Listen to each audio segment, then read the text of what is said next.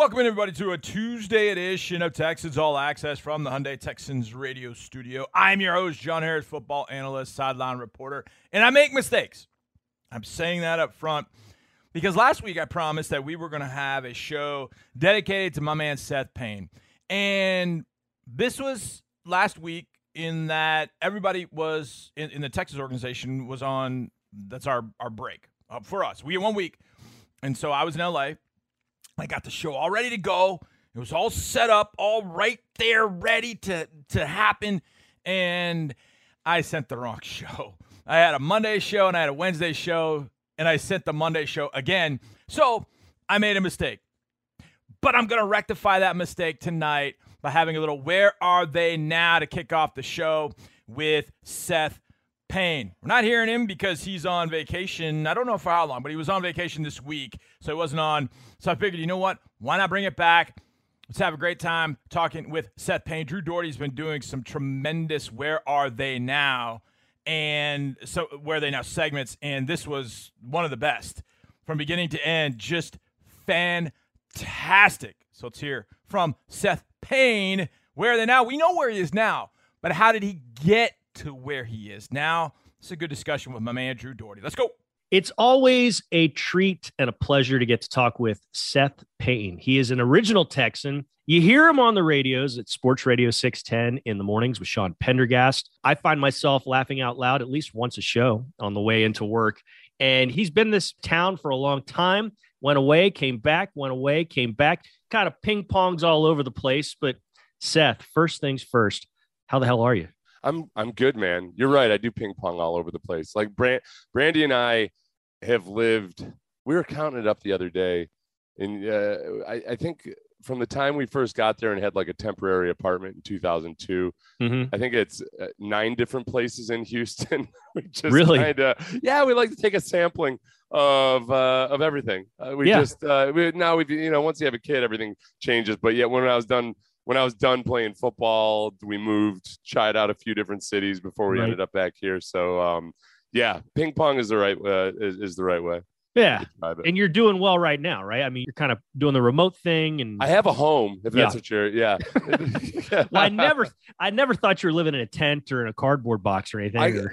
Now I spend, I go back and forth between like my wife's hometown, which is close to my hometown, and Houston quite a lot. In a way that I really, really like. Like I like being able to kind of get variety and change things up. And there's times where I'm kind of by myself for 72 straight hours, where I can just be a workaholic, or a sleepaholic, like whichever one. Or a psychopath. I mean, if you want to do something like that, that's kind of the Shining. I can manage like 3 different personalities completely if I manage my time right. I think that's a sign of brilliance, right? One of those things. All right, well, let's go way back when you're growing up. You had a bit of a rural upbringing. Am I right as far as that goes? Not upbringing, but there's an aspect of it. I mean, what? My father was a farmer, and when I was born, we were working on a dairy farm. My father was part of his family's dairy farm with my grandpa and my uncle. So from the time I was from 0 to 5, we lived on farms. And then my parents got divorced, but my dad was still a farmer. So up through when I was a teenager, before my dad finally got out of farming altogether. But then even after that, I worked on my grandpa's farm. I worked on my uncle's farm. So it was a big part of my life growing up. And a big part of my identity was that I came from a family of dairy farmers. And I think there's a lot of, it's kind of like unique type of pride in that, because part of the pride is wrapped up in that, it's a rough life. Like it's a life that's very, very demanding in terms of just physical work, sleep deprivation, financial uncertainty. Even when things are going really, really well, the next drought or that's got to be the worst part, right? Yeah, that has to be the worst part, right? Yeah, it totally is. Like anything in life, when there's uncertainty and you don't have any control over it, so anything that really depends on the weather, that's a huge source of stress. So I think even my grandpa, who was I think successful in life, I always, growing up, I always felt like everything was always on the brink of disaster. And it wasn't until I got older, I was like, oh, no, that's just the way my family handles things. They do well because they're constantly preparing for disaster. How long did that take you to figure that out, though? I mean, it seems you say it like it's, that's like that, but that's got to be a process that happens over years, right? Oh yeah, I'd say I not that long. By the time I was maybe 43 or 44, that I realized that maybe you don't always have to worry about everything all the time. Yeah, it's okay to enjoy things a little bit every now and then. In a good sense, though, I'm guessing that gave you some pretty good perspective on things. So when times got tough in high school or in college or in the NFL, and you did go through tough times. I'm not saying they weren't tough, but that kind of helped you deal with them a little bit better, perhaps. Am I reading too far into that? No, 100%. I really, it's a shame that kids nowadays, and I would include that with kids my age growing up. It wasn't like we're an agrarian society when I was growing up. So I was in the minority of kids that like worked really hard physical jobs from a young age. But it teaches you character. And it teaches you to have perspective on things. There are very few jobs that are as hard as like just really hard physical labor out in the heat.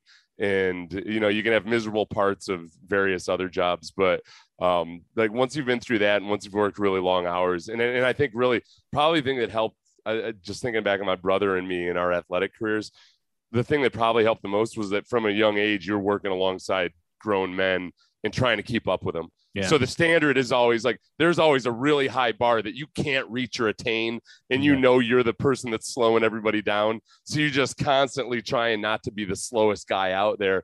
And that kind of flows over into the way you treat sports practice and everything else. So yeah, it was a huge part of allowing me to have some athletic success, I think.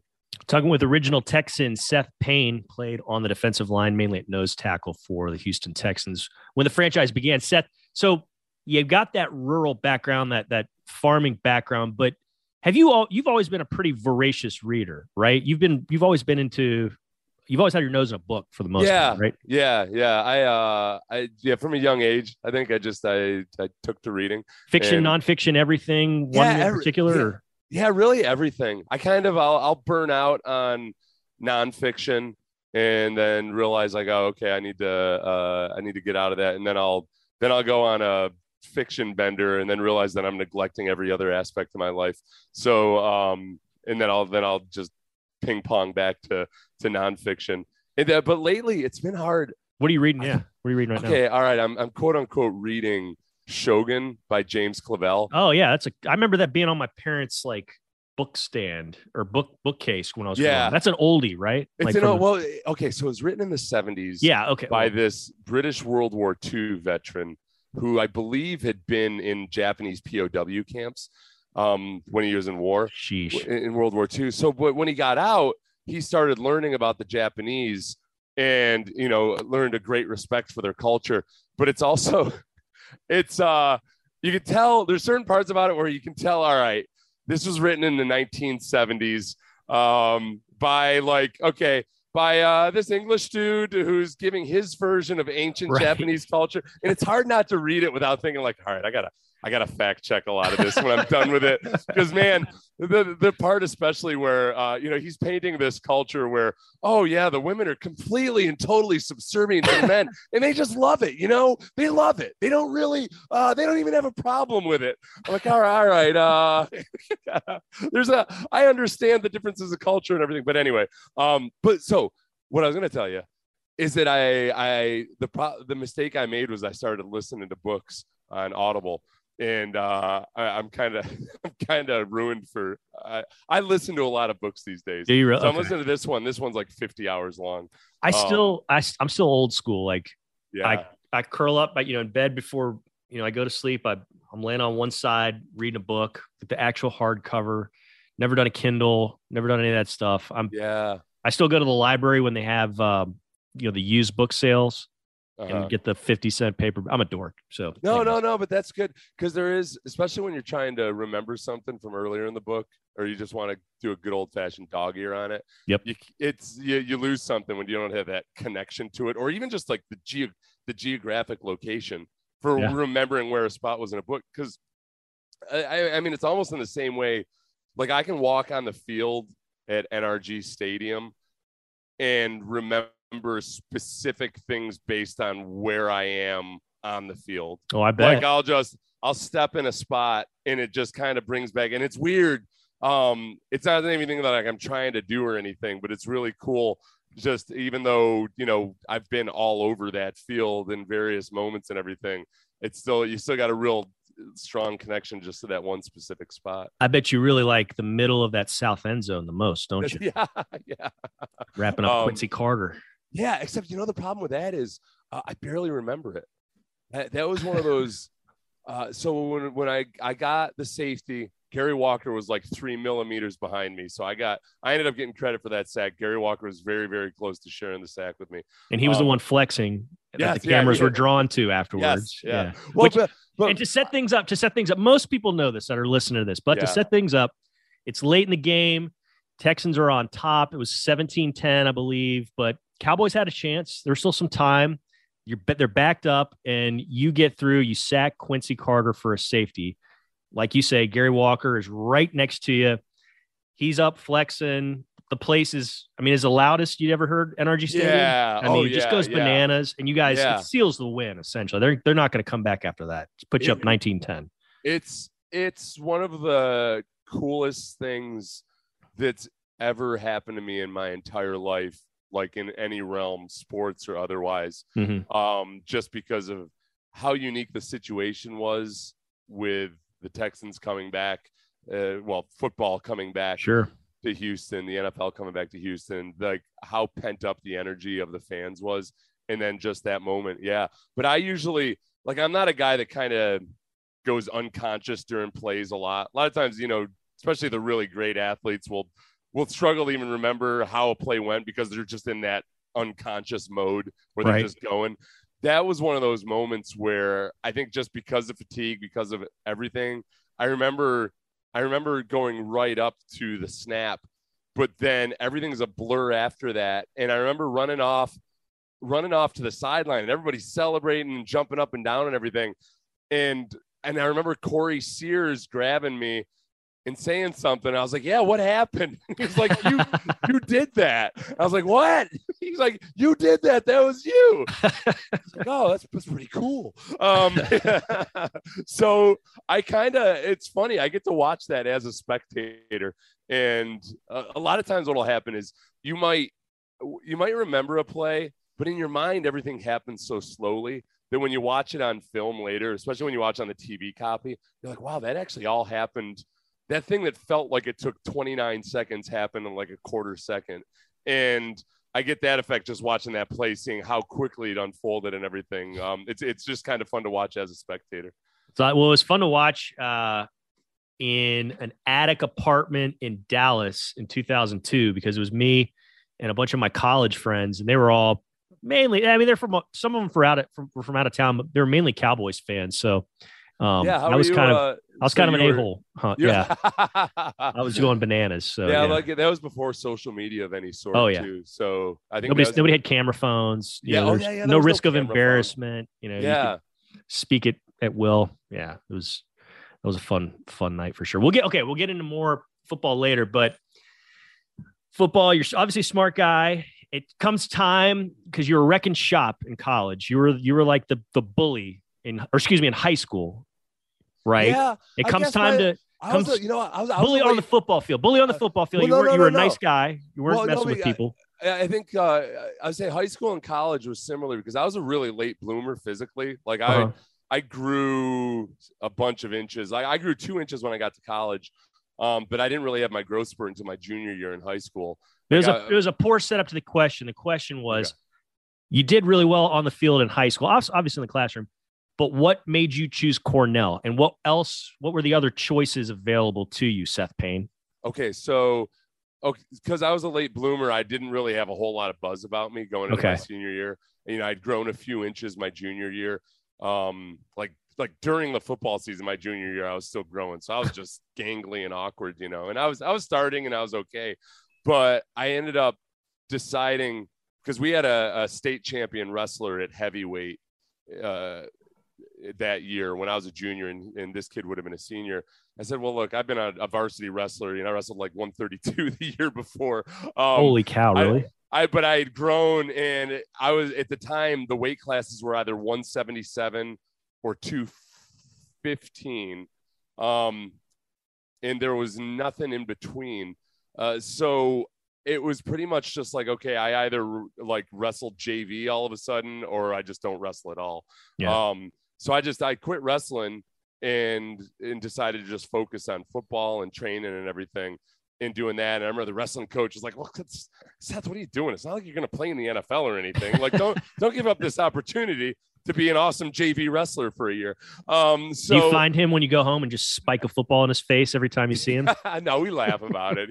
He was, honestly, he was making the right argument. It's not like I couldn't have also kept, gaining weight and everything. It was just, I felt like it was what I wanted to do. And I actually really committed to it. I had a friend, Brian Klakota, who was way more mature than me. He was a year older than me, and he was going off to play in college. So we just worked out every day for like 2.5 hours after school every day. And I kept growing vertically, but then I got a lot bigger, and I came back by the time I was a senior, just like a little man child, Right. So I played really well my senior year in high school, but my coach was not long for the coaching profession, and he was kind of out to lunch. So after he got fired at the end of a high school season, I'd gotten like all county or all whatever that was, all league, but nothing really, not a whole lot of accolades. This other kid, Sean O'Day, and I went into his office while we were working out one day. This is the end of the football season. End of junior or senior year? Senior year. End of senior. My senior year. Okay. And we saw a bunch of these questionnaires from colleges laying on the table, like unopened. The envelopes were unopened. So Sean and I were like, "Are you serious?" Yeah. Nothing ever. Like, nobody'd ever shown anything to anybody. So Sean and I were like, "Well, what do you think?" And they're like, "I know it's not. It's not. We just won't sign any names to it. We'll just fill them out." So we filled out these questionnaires to different colleges that we were interested in. And, they're all pretty much local and regional. Like my area of the country didn't get recruited a whole lot at all. Mm-hmm. So, and a bunch of people in my family had gone to Cornell, and I had really good grades, but then I had a rough stretch in high school that knocked me down out of like the top 5 in my class or what have you. Right. So, but I was like, I'll just fill one out for Cornell, and did like the appraisal of the player and everything. Didn't sign it, but just sent it off to Cornell. And, and then like 2 weeks later, I get a call while I'm in class, and it was a coach from Cornell was there kind of doing a tour of my area, and he wanted to watch some film. So he calls me down, we sit, and I could tell, like, I don't think he was thinking much of me, but then when I walked in the door, you could tell that I was a big kid. And, He asked who I'd been looking at. It was a bunch of local Division III schools. So he's like, Coach, this is Coach DiStefano. He's still a good friend of mine to this day. And he's like, all right, Coach, let's, he's an Italian guy. Let's take a look at, let's see what you got. So I put a tape in from one of my games, and I could kind of tell, like, I didn't have a whole lot of confidence about it, but I could kind of tell about like 5-6 plays into it. And it was, we were watching this game of me versus East Rochester. And I remember this game. It was like I was a barbarian sacking a village of peasants. I was just like picking people up and throwing them around, and, like tossing that offensive tackle into the running back, and then a bunch of throw pillows, basically. Yeah. And I remember Coach just being like, okay. So so who's talking to you? Did you say? And like, I don't know. It's just University of Rochester, Hobart. Like, oh, okay. Well, hey, listen. What are you doing next weekend? Do you want to come take a visit? And it kind of, I was like, yeah, no problem, Coach. I was just like just a babe in the woods, not really knowing much about anything. So within like a couple of weeks, started putting on a full court press, and my test scores were good enough to get in and everything. It helped too. Like Cornell is the only Ivy League school that also has an ag school. And it's kind of, so it helped me get in there that I had an agricultural background, because there's fewer and fewer kids that do. Yeah. So I was able to, like, between football and ag school, they were able to overlook the one semester that I had dropped out of school and driven to Florida and contemplated working on a fishing boat for a few weeks. I want to get into that, but we don't have time for that. Maybe the next time you come on this one. But you go to Cornell. Things go well there, but how eye-opening an experience was that for you, just socially and academically and everything, and being around the high achievers that you were around then? Yeah, it really, I think when you can go to a school that's got, really tough admission standards like that, I don't know how much better the actual education itself is. I mean, there's really good professors everywhere, and there's good, the knowledge is the knowledge is the knowledge, the books are the books. The part that is really cool is, I think you do kind of get exposed to these different types of kids that come from really different backgrounds. So you learn just how a lot of your, preconceptions or prejudices or beliefs about kids from this area or that area or whatever you have from growing up are really off. But then B, too, I think you just kind of get to learn to respect different types of achievement and different types of, different types of intelligence. Because you got kids that are math geniuses, and you've got kids that are artistic geniuses, and like so much you're superior in such a vast way that you learn a certain humility, I think, or at least hopefully that's the way it should work out. Like, and I can just remember kind of being baffled by like how smart a person could be, like in various, because I tried to get out and partake of a lot of different things and, meet people that I wouldn't have ordinarily met. So that part of it was really like eye-opening to the broader world. So what was it like in the scene in Pitch Perfect on the first day when they're all going around and filling out like for the extracurriculars, and did you join a bunch of extracurriculars in addition to football? Was it? Oh yeah, for a little while, but then it turned to, okay. Yeah. I'm painting a more impressive picture of myself than it actually was. No, I'm not saying that. I'm just saying. What I mean to say is that, I ended up going to a lot of different bars where I met a lot of different people, and I thought, you joined the origami club and you.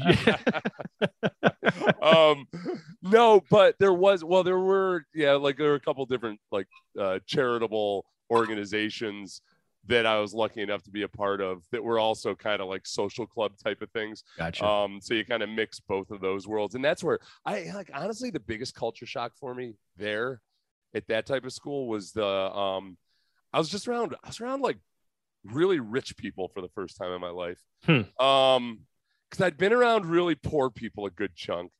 Cause I was, but part of it was growing up like in like barefoot poor in North Carolina for like a certain stretch of time. Right. We were, and then I'd been around, like people in the suburbs, and I'd been around people in the country and everything. But like that whole environment of like prep school, ultra elite rich kids. And I think that's like, of all the prejudices that I might have had as a young man, I was really like, I had like a chip on my shoulder about rich kids. And it was really, it was kind of cool to see that, yeah, sometimes those stereotypes are true. And sometimes, just like in any other walk of life, like people can be bastards. But that a lot of times, like a lot of my preconceptions or misconceptions about successful people or wealthy people or anything like that were just way out of line. And kind of that there's like it was one of those ways of like really learning to judge people while stripping away all their appearances. So I think a lot of times we think of like, not judging somebody that's somebody that's poor or judging somebody by a lack of something. Right. But I was really like, I was a complete hypocrite when it came to like judging people for like otherwise beneficial things. I was really kind of a jerk about it. Yeah. I've heard your tales, in the car talking about, what was it? People that vacation or people that didn't have to work. And you're like, I guess growing up, you'd heard. Oh yeah. Yeah. No, I just felt like, yeah, I thought teachers were rich. I thought that it was that if you had a family, if you were a kid and both your parents were teachers and you owned an RV, I thought you were loaded because you got to you went on vacation in the summer and everything. So yeah, it's just the good life right there. Yeah. That was Tyler Tilling. I was like, oh man, Tyler is rich. That kid is loaded. What do his parents do? They're both teachers. Okay, I've known a lot of teachers in my day. None of them are rich, at least not for the teaching part, unless they were doing something nefarious. But that wasn't me or my parents or all my parents' friends or a lot of my friends. That just wasn't the case. All right, let's hear a little bit more from our guy Seth Payne coming up next right here on Texans All Access.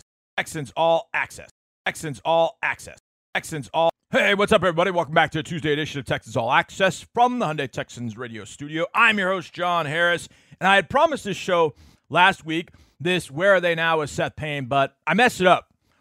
But there's always time to rectify a mistake, and that's what I'm doing tonight. Drew Doherty had a chance to catch up with Seth Payne. It was awesome. And I debated whether, I play a segment. No, man, this is really good. I mean, all the way through. So I figured, you know what? Let's make a show out of it. Here's part 2. Drew Doherty, Seth Payne, talking Where Are They Now right here in Texas All Access. Let's go. All right, so you wind up getting drafted by the Jacksonville Jaguars, and kind of the overriding thing over the last few years that I've gathered from you is you have a deep respect for Tom Coughlin, despite some of the kind of old school, maybe questionably dumb stuff that he did as a coach, but you still respect because he was a winner. He did wind up winning, and he was a really impressive coach. Am I off base in that, or is that pretty accurate? I think in a lot of ways, players who have played for Tom Coughlin, as they get older, you kind of respect him the same way you might respect a disciplinarian father, where when you're growing up, you might just, you might feel like you hate him because he's so tough on you. And then you get older and you start to realize okay, there's a different side to him. And you understand why he does the things he does and why he is so tough on you. And then part of it too is that Coughlin and I grew up in the same area of the country. Oh, really?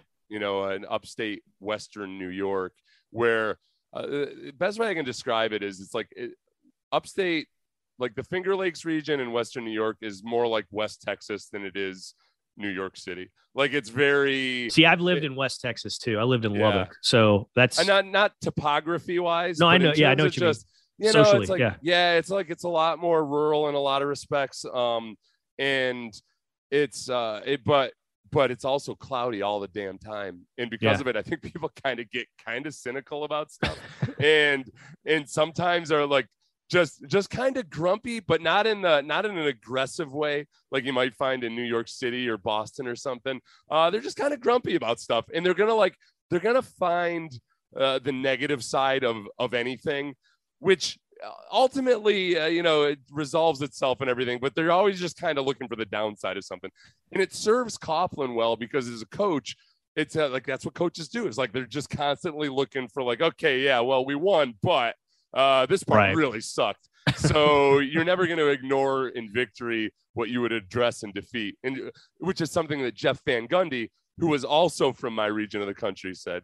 So good people, by the way. Love Jeff Van Gundy. A lot of kids listening might not realize that when Jeff Van Gundy was a coach, he was a grumpy SOB, just like Tom Coughlin. But this whole fun-loving, rosy side of Jeff Van Gundy, that didn't emerge until he got into broadcasting after coaching. That's been the coolest thing because I've run into him a few times. He's a Texans fan, and he knows the franchise. I mean, he's got a zillion great stories, and I mean, I've had a lot of fun talking with him. I did not know that about Coughlin and him being near you. Is it how close to Cooperstown and Utica were you? That's a ways away. That's a few hours over. That's over Central part of Albany than we are. Yeah, gotcha. I think Utica. Yeah, it's on the way to. I used to take Jeff Van Gundy's I think he's from Brockport originally. Gotcha. Which is a little suburb of Rochester. Tom Coughlin's from Waterloo, which is way out, but a suburb kind of Rochester, but an hour away. And I'm smack dab between those two. All right. For those of you listening, this is Seth Payne. We're talking with Original Texan, and it's kind of one of those things. This is not the most comprehensive conversation with Seth. It's kind of like we're skipping a stone. It's hitting the water a few different spots, and we're picking up little points in Seth's life. maybe we can do this again. I'd like to do this again, but you go as long as you want right now, man. You go to the Texans. I mean, you're in that expansion draft, and that first few years, rough. But geez, you guys had some damn good defenses that you were a part of. I mean, do you look back at those years and think, sheesh, we really things got squandered, like that. Those defenses we were on kind of got squandered because of what was going on, just the growth that needed to happen offensively. Yeah, it's a shame because sometimes when I look back over the like the stats from 2002, where like if you look at DVOA or some of those things, we were respectable, but and I say this without like trying to criticize the offense or anything. Right. And that wasn't my meaning either, but I was just more about how good you guys were, Yeah, I guess because the offense had 6 rookies starting on it. Yeah. Like it was a bad offense, but it was through no fault of the guys on there. Like Chester Pitts was going to end up being a really good offensive tackle, but he was one of 6 rookies starting on that team at the time. Right. Including the quarterback, which is almost like having 3 rookies starting. Sure. So that part of it kind of, skewed the defensive stats because we were out on the field so much. But yeah, those guys that I got to play on that defense, it was really some of my favorite times playing football because there were a lot of guys that were just super professional, that just played their butts off, that knew a whole lot about football. But then B, you take those guys and there was a lot of pressure on us to just be like, we had to be the reason we were going to win football games. Yeah. It was, if we were going to win, it was going to be 10-7 or 13-3 or so. Like it was going to be a close, hard fought game. Or like in the case of that Steelers game that year, we were going to create 4 turnovers and score twice on defense. So I think there were various times when I was playing nose tackle in a 3-4, and that was the first time I'd ever played that position. And the thing is, like, a lot of times they'll heap so much praise on a nose tackle for being underappreciated that I feel like sometimes you end up being overappreciated. They'll say like, there's so many articles written about like, well, this guy's underappreciated. But like, I've got like 8 different headlines of me being underappreciated. I kind of feel like because the theory is like, oh, okay, well, the nose tackle's taking up a lot of space and helping out the linebackers behind him.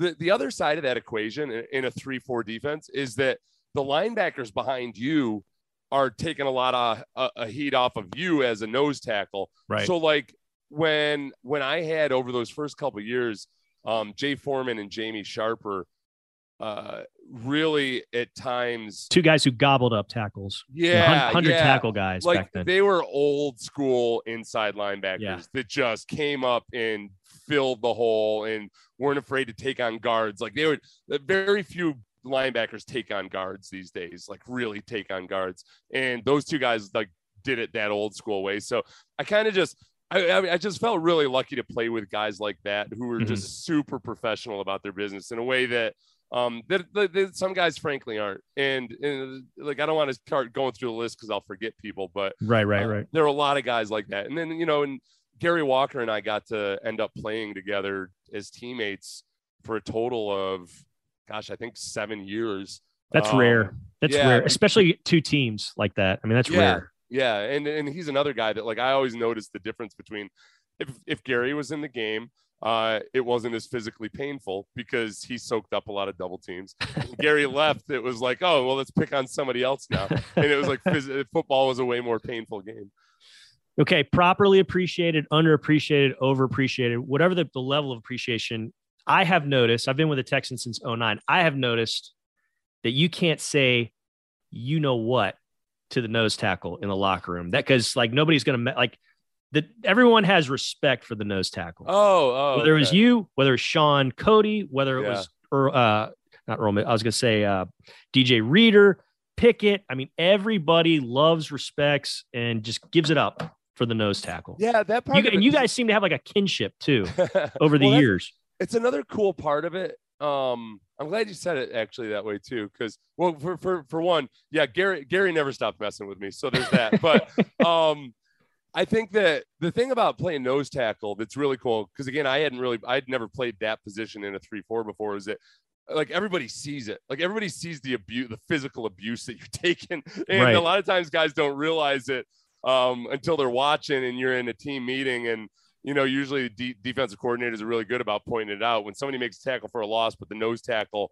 is like upside down, soaking up three offensive linemen. It's like, they'll point it out. And that was always actually one of my other favorite things playing in a 3-4 for the Texans was when one of the defensive backs would say something to me. Like after if I made a play after getting combo blocked or something like that, when the defensive backs compliment you and you could tell that they noticed it like while they were watching. Sometimes you can really hear it across from the hall when they get super excited about something, and then somebody will duck their head in, and instead like Dante Robinson will duck their head in like in the middle of our meeting. We're like, "Damn, Gary! Like we just saw you do whatever," and that part's really cool. So when you can earn the respect of the defensive backs who have, you know, got their whole host of issues to worry about, that part's really cool. All right, we got one final segment of this Seth Payne Where Are They Now retrospective. And, of course, Seth has retired, and he returned to Houston. And I feel like I was a little bit of a part of that because in 2011, while Seth was still living in New York, he would join me and a friend of mine on the air every single Monday to talk about the Texans. And I always loved it. And then it was about 6 to 8 months later, Seth Payne got into Houston radio and created a legend for himself. What was that like? We'll do that next right here at Texans All Access. Texans All Access. Welcome back to this final segment of a Tuesday edition of Texans All Access. I'm your host, John Harris, football analyst and sideline reporter for your Houston Texans and an Ivy League graduate. Like our subject this evening, Seth Payne. We did a little Where Are They Now? And by we, I mean Drew Doherty. You did a great job talking with Seth about many things. But now it's retirement time. And, well, for those of you that listen to 610, you know exactly where Seth is. But Drew wanted to talk about that a little bit further. So here we go. Seth Payne in retirement. What was it like retirement? I mean, I know everyone has, not everyone, but many have their struggles when the game's over. You've obviously flourished, you know, but you did a lot of stuff before or in between leaving the Texans and getting on the radio. What was that period like? What were you? Because I remember you telling me you ran some marathons, and I was like, "What?" Yeah, I did. I mean, that was like stupid. What was life like for a little bit? I was like, you know, it was. You know what? This is what I discovered, and this is what I tell guys is that I actually had a pretty good plan for what I wanted to do, but about a year and a half into it, I realized that I didn't like any of the things I was planning on doing when I was playing.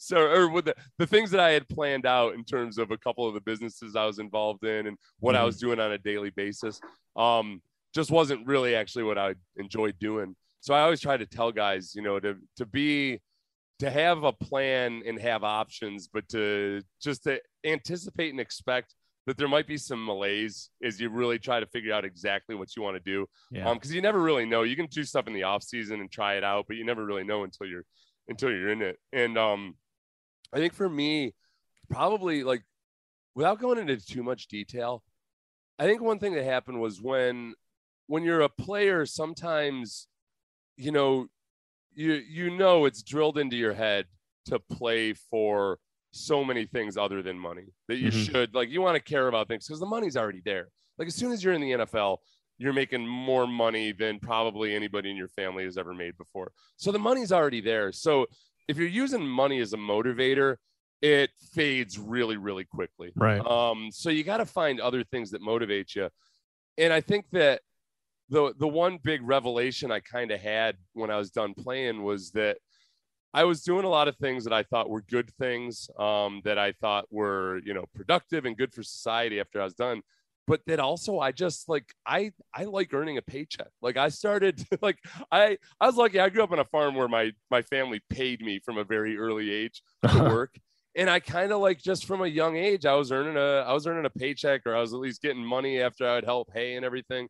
Because, and the part of it for me was just like, I just got to get back to just earning a paycheck and working, like not a real job.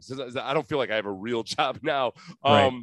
But there's a whole lot of dignity and honor in just going out and earning a paycheck. And that sometimes I think we're bombarded with so many TED Talks and motivational slogans and everything else these days that I think people get to the point where they almost feel guilty, or that they feel like it's not a worthy thing just to be an earner and a provider, like, yeah. But at the end of the day, that's really like, that's the same as a few hundred years ago when you were going out and you had to hunt and gather. Like that's your worth as a human being, is like keeping you and your other human beings alive. So I miss like working a real job. So I had to go about finding a job that wasn't a real job, but tell myself it's a real job. And I landed on Sports Talk Radio. Boy, Seth said a lot in this hour show, and that might have been the best thing he said. Yes, Sports Talk Radio, where we all think we work, but all we do is flap our gums. A big, big, big thanks to Seth Payne, one of the best guys you're going to know, one of the original Texans, and so glad that he sat down with my friend Drew Doherty to talk about all of that this evening. A big thanks to all of you involved in this show, to Drew, to Seth, of course, and to all of you for listening. Thank you so much. We'll see you tomorrow, and as always, go Texans.